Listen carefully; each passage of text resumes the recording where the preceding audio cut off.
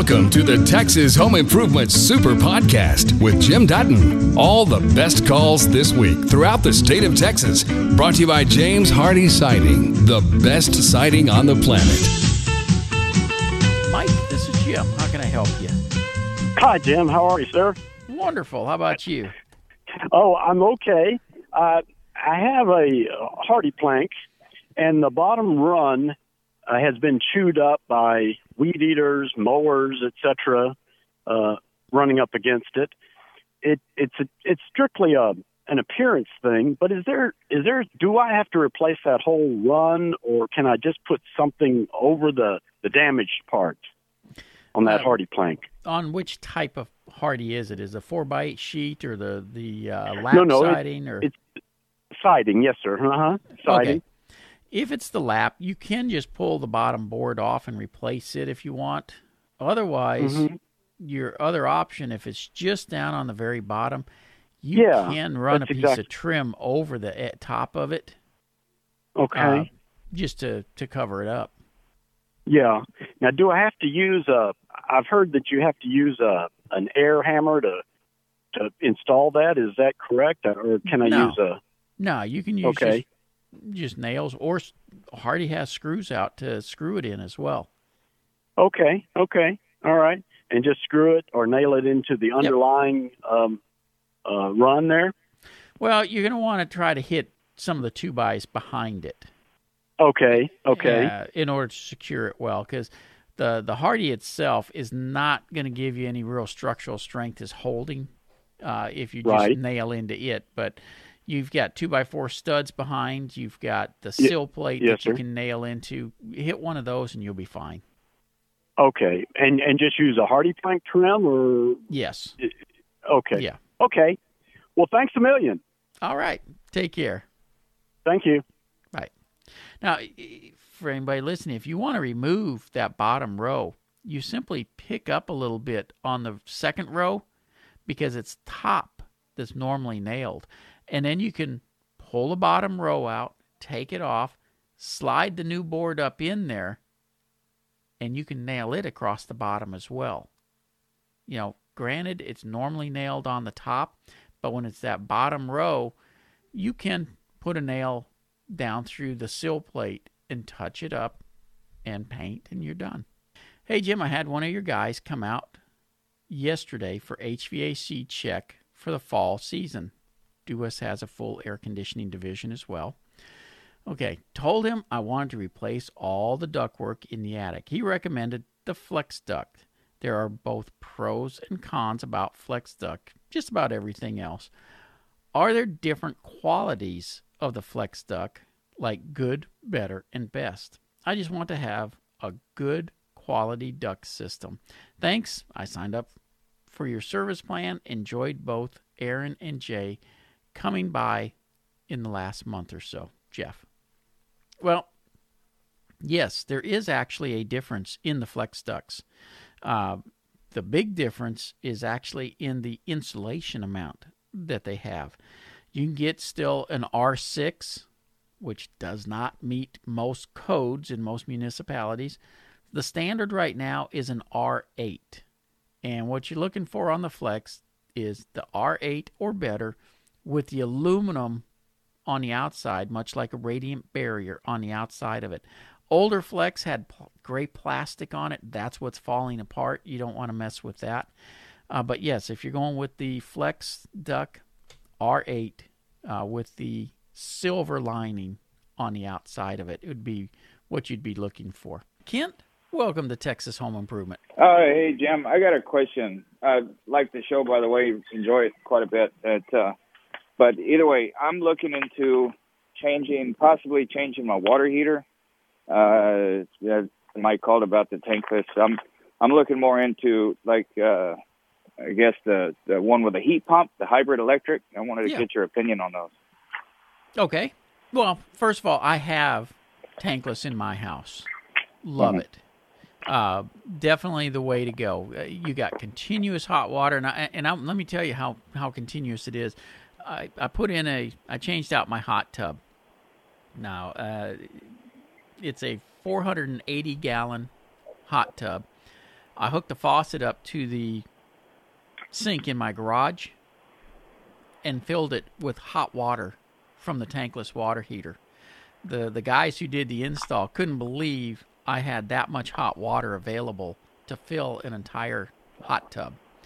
Worked great.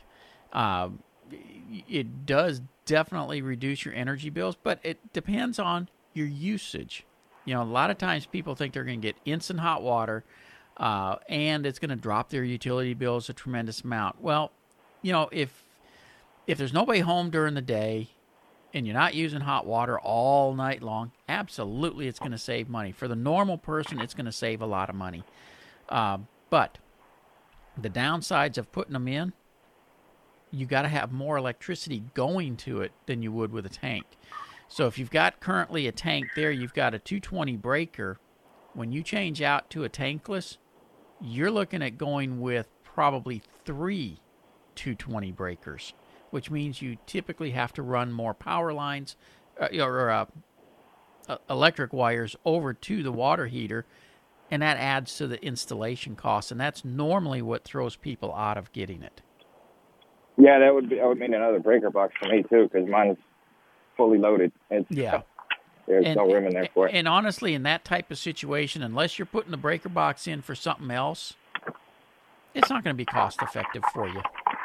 Yeah. Okay.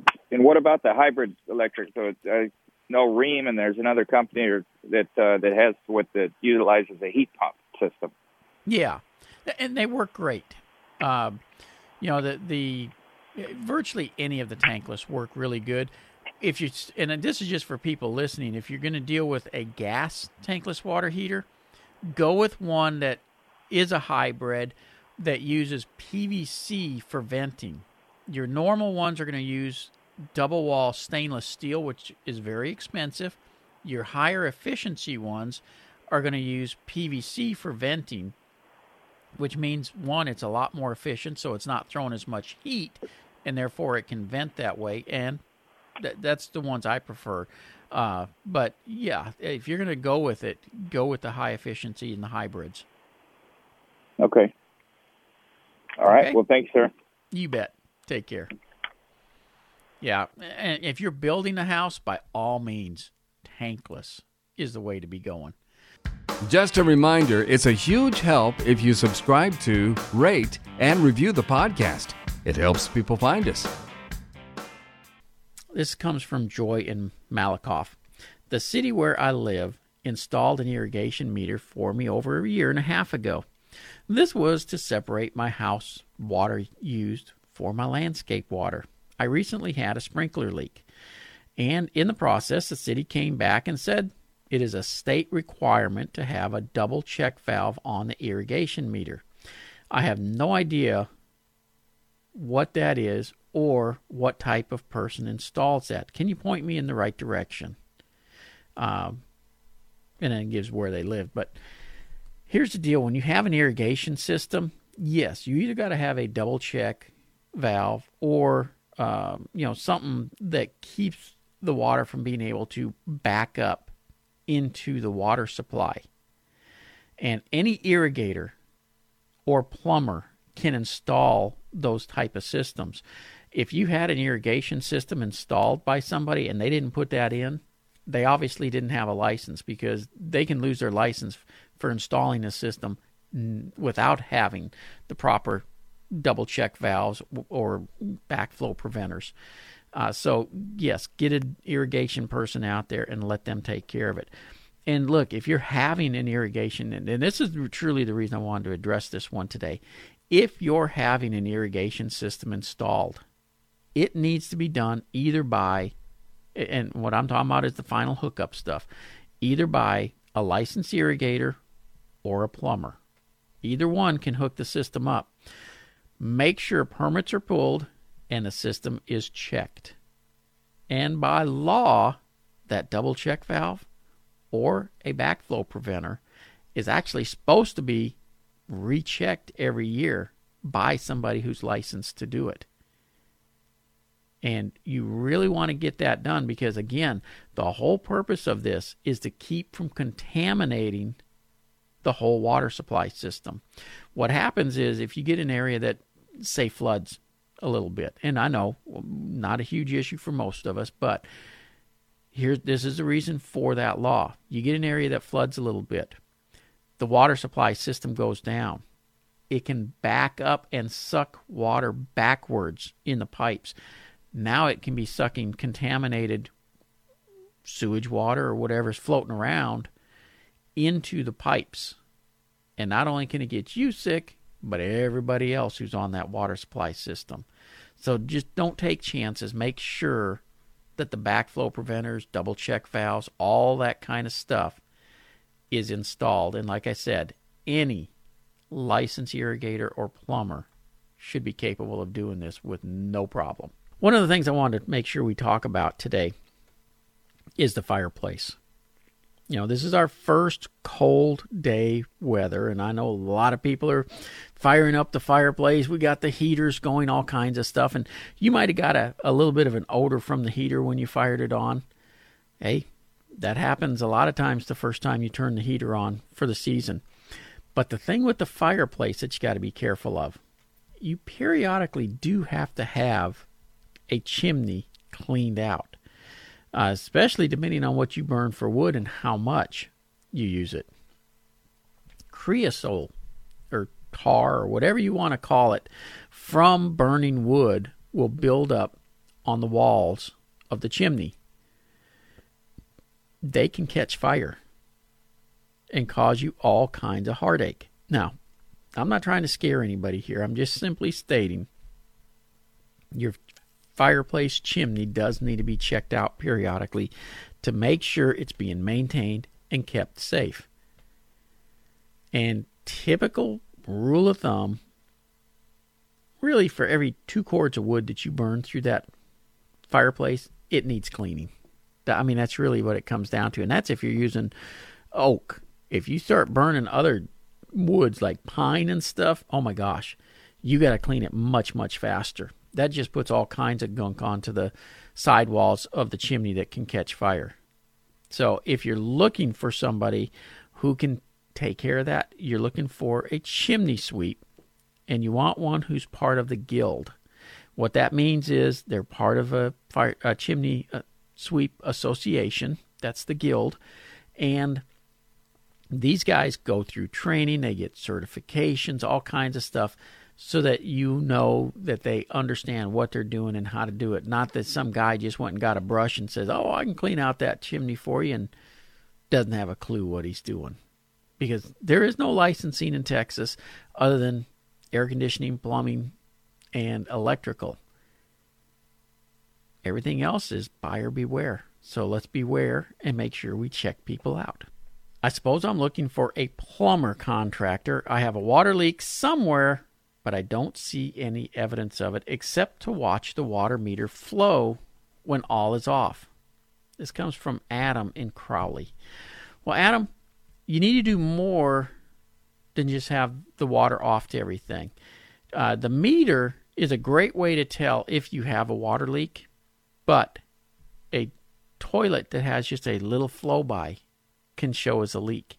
Your refrigerator, if it clicks on just to make ice, will show as a leak. So typically, if you want to check to see if you've got a leak on things, not only do you make sure no faucets are running, but go underneath and shut all the valves off under the sinks, under the toilets, behind the refrigerator. And usually the refrigerator, there's a shut off under the sink in the kitchen to shut the water supply off to the refrigerator. But shut all of those off. Then look at your meter and see if the little dial is spinning. If it is, I want you to go back and shut one more thing off. That's the supply line at the house where the supply line comes in. Now, not everybody's going to have a cutoff there, but if you do, shut that off. And if the meter stops spinning, that tells you that the leak is somewhere in the house. If the meter continues to spin at the same speed, that tells you the leak is in the yard line. And it kind of starts narrowing down where you need to look for it. I have a lady that works for me in my Houston office, and she called me the other night. That some of the tiles in her mom's kitchen started changing colors. They were getting a little bit darker. They were white tiles, and I said, you got a water leak somewhere. They thought it was the refrigerator. Then when we talked later, there was some moisture coming up between some of the tiles, so I started making the assumption it was probably under the slab. Well, it turns out there was a pipe that went overhead. It had a pinhole, was hitting the sheetrock, running down the backside, interior wall, no insulation in it. So it ran all the way down to the slab and then would run under the tiles. Yeah, leaks can be tricky to find. Fortunately, we were able to find that one, and she's able to get it taken care of. Here's the issue that you got to worry about when you get leaks like this, though. Left go, not only does it ruin the sheetrock and wood and things like that, it'll start causing mold and mildew and things that can make the house not livable. So you definitely want to address leaks when you have them. Talbin in Louisville, how are you today? Very well, and yourself? Very good. So my problem is I, about 5 years ago, built a hot tub sunken into a deck built with pressure-treated timber and Trex wood floors on top.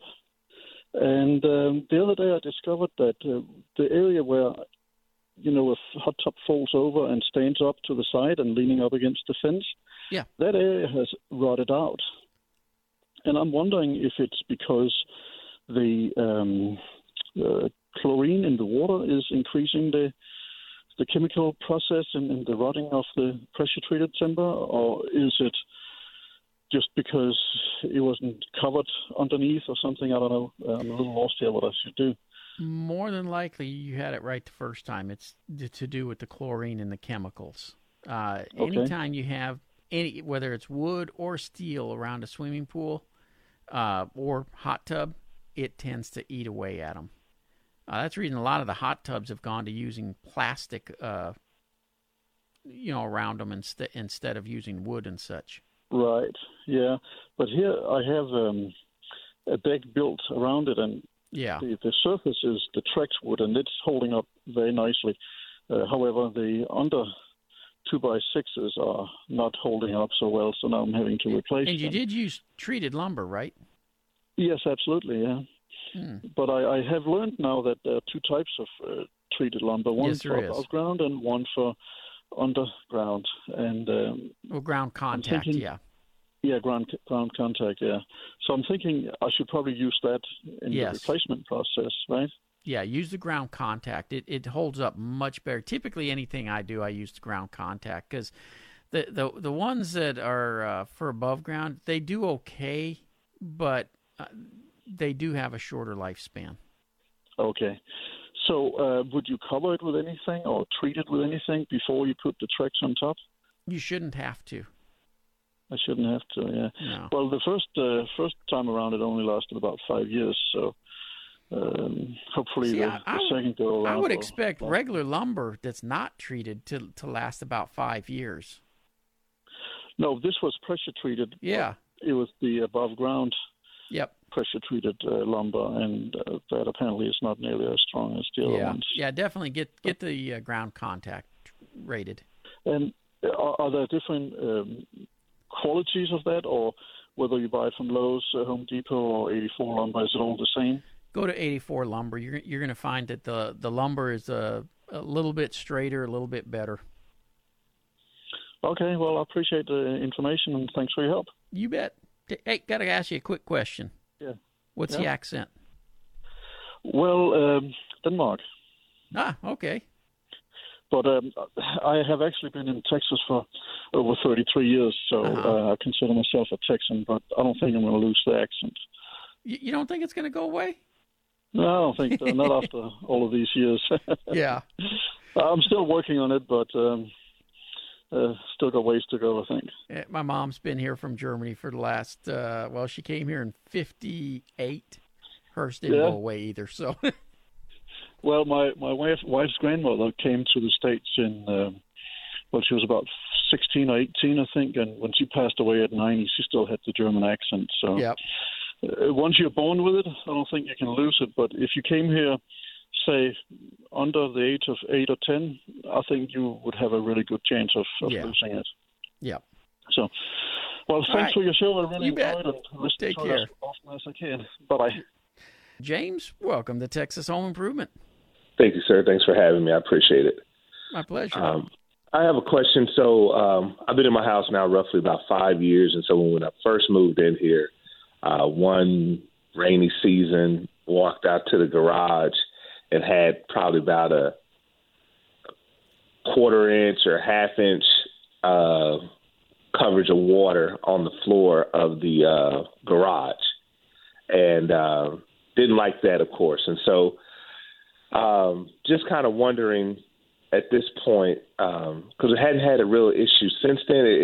It only happens when the rain seems to have happened like extended periods of days, not one or two. But once it's gone into like the third or fourth day of continuous raining, I started getting some seepage right around the steps. And so my garage steps down from the house level into the garage. So I have like 3 steps that are concrete that take you to the garage. And then you can actually see right around the base of the steps where you're starting to get the water to come in. So I was wondering if there's a way just to get those steps sealed where it's coming in, or am I going to have to do some deeper work? Yeah, given the amount that you said came in, it would probably require deeper work. I mean, typically something like that's going to require a drain system because it's actually water getting underneath the structure and coming in that way. So in some cases, it could be as simple as just regrading to keep the water away from the structure. And in other cases, it could require a French drain. That one would be tough to answer without looking at. But I guess the first question I would have, do you have standing water around the house when it rains heavy? I haven't noticed any. So one side of my house is the pool. Right. On one side. The other side, so on the pool side, definitely not. Yeah. It's pretty well sloped there on that side. On the other side, I would say it does maybe slightly slope toward the house, but down. So, but I don't see standing water like you're saying. No. Yeah, but if we're getting prolonged periods, then the water, if it's running towards a house, can be soaking and saturating the soils and allowing it to penetrate that way. They do make sealers that you can put onto the concrete and things like that. The problem is if you get too much water trying to come through, it'll blister off. Right. So that's the reason I'm thinking it needs to be addressed with drainage work somehow. Okay. It is it all slab or is it it's all slab. Base? Okay. It's all slab. Yeah. Okay. Then yeah, I'm pretty sure we're going to be dealing with some drainage issues. Okay. We can take a look at it if you'd like. You can call the Due West office at 972-406-0912. But otherwise, like I say, you can put something on there, see if it works. Like Dry Lock is one of the products that are available that you can put on. Okay. The worst thing that happens is it didn't seal it. Right.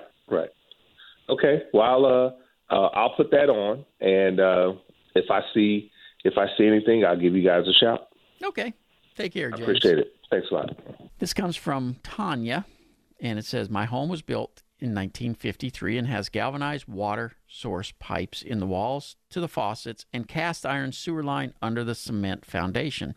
I have no leaks, but I am looking for a strategy for when if I ever do. I have already had a couple of sewer line stoppages and just had my water service line from the house to the city replaced, which was also galvanized. Can the water line be rerouted, or can the pipe be cleaned out and relined with a material? And for the sewer line, gosh, the cement is in great shape, and I hate to see it jackhammered, and the dirt is the black clay, blackish, and I'm concerned about tunneling. What could be my options to prepare for? Thank you. Okay, let's start with the water lines first. If your water lines go bad and you're thinking about redoing the galvanized pipes, and yes, the galvanized pipes do go bad. They rust through. Your choices are to replumb the house. You can go back with PVC, which requires a lot of destruction because you're basically opening up walls, or you can go back with PEX. And PEX is a flexible line, so they're able to snake it down through a lot of places. You may have some areas of sheetrock that you got to take out, like shower faucet, for instance, but behind the shower, you got to be able to hook the new lines up. The other choice is to take a look at Ace Duraflow. It's the E-pipe system. Same thing, though, on a shower, they got to take the faucet apart because all fixtures have to be opened where they can sandblast through the pipes to clean them out. So it depends on your house layout and access to everything on which system is going to be more suited. They both run almost the same. So there's your two choices, PEX or the E-pipe system. When it comes to your sewer lines, it sounds like you have the old cast iron pipes. Yes, they will eventually have to be replaced as well. Your choices are tunneling or rerouting. And not all of it can be rerouted. If they're on outside walls, you can do what's called a through wall, where you bring sinks and stuff through the wall, drop it down into the ground, and reroute it around the outside of the house.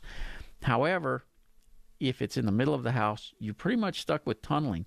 You do not want to jackhammer trenches across a house.